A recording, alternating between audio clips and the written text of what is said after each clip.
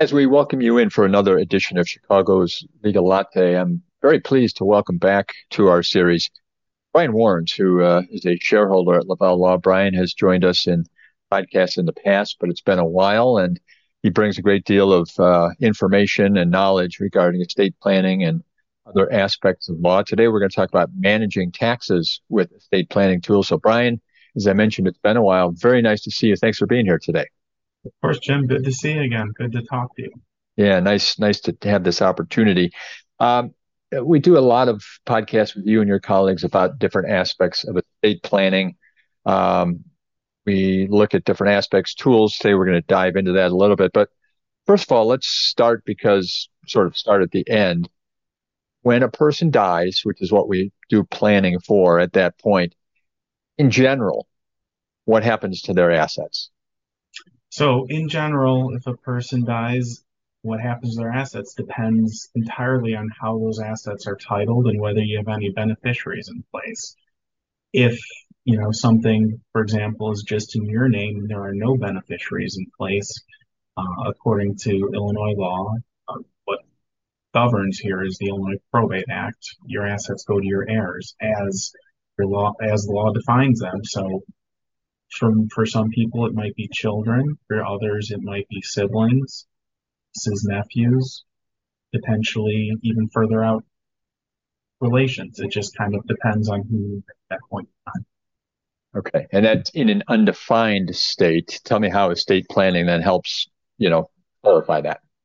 I mean, that's a good point. That's undefined. State planning is you making the definitions and you defining what happens. Um, it's you saying who gets your assets. It's who, and under what conditions they might get them, and it's kind of taking discretion out of the hands of probate court.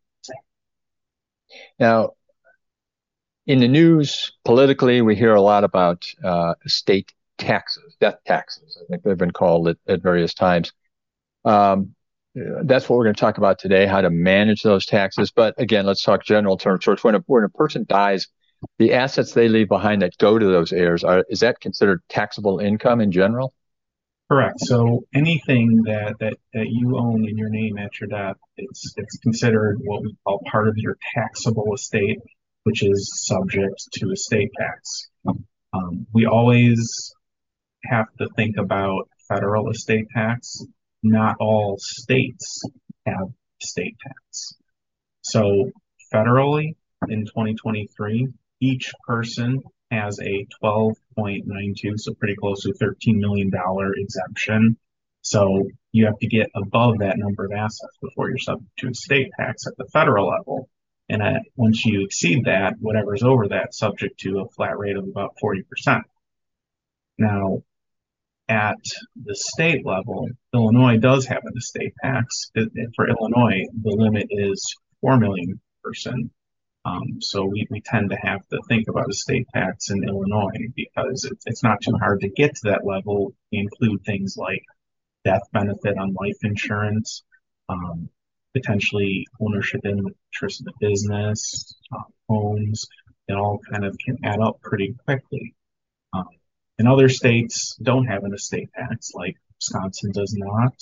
Some states have something known as an inheritance tax, and that's a type of death tax, but it's based more on the relation of the asset or person who you leave assets to, as opposed to an estate tax, which is based on the total value of assets you leave. So let's talk about estate planning then. When we talk about what you do, I know there's a lot of different tools. There's a lot of different ways that people can set up their estate to have things taken care of. What are some of the key tools that you would use then to help someone manage that potential? So trusts, in particular, irrevocable trusts, are a key tool in the arsenal. It's functionally a way to get an asset out of your taxable estate. You're you have a couple ways to do that.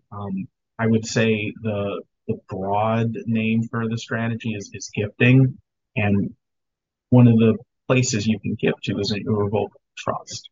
So a gift in general, is say, you give $30,000 to a child, that once they have that money, that's considered a completed gift, and that money is out of your taxable estate.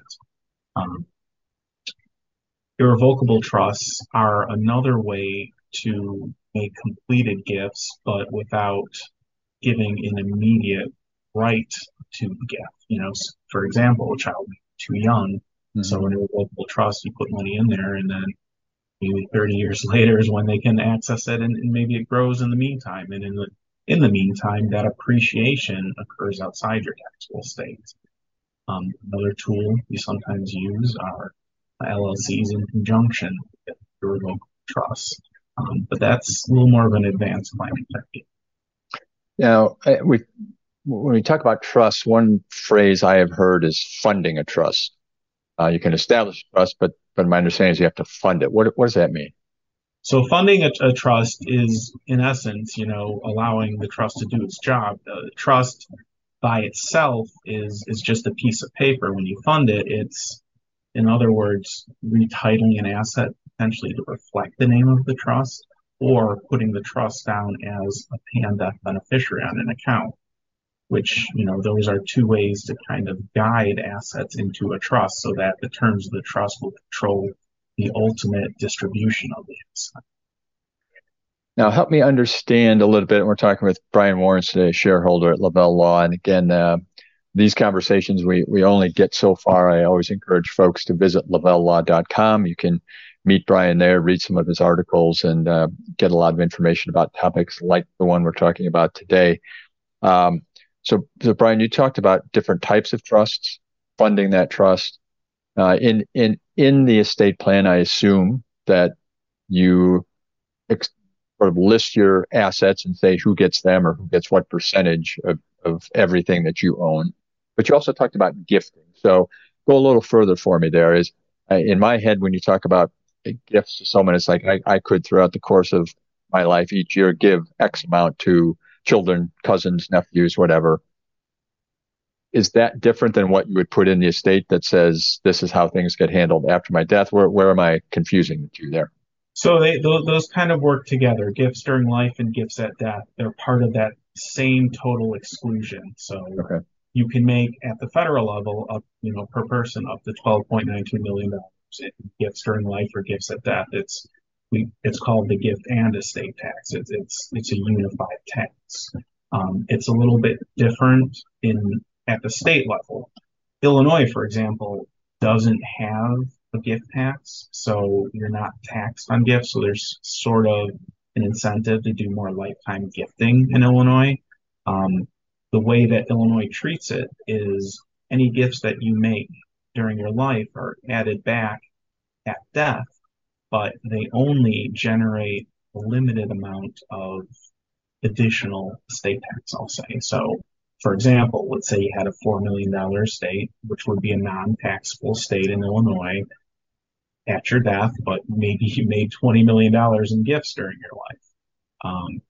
So that would result in an Illinois estate tax due of about $256,000. So not at all what you would expect it to be, but so there's a lot of advantages to pursuing lifetime gifting. And so. Now, part of what we want to look at today are again, ways of managing this tax impact.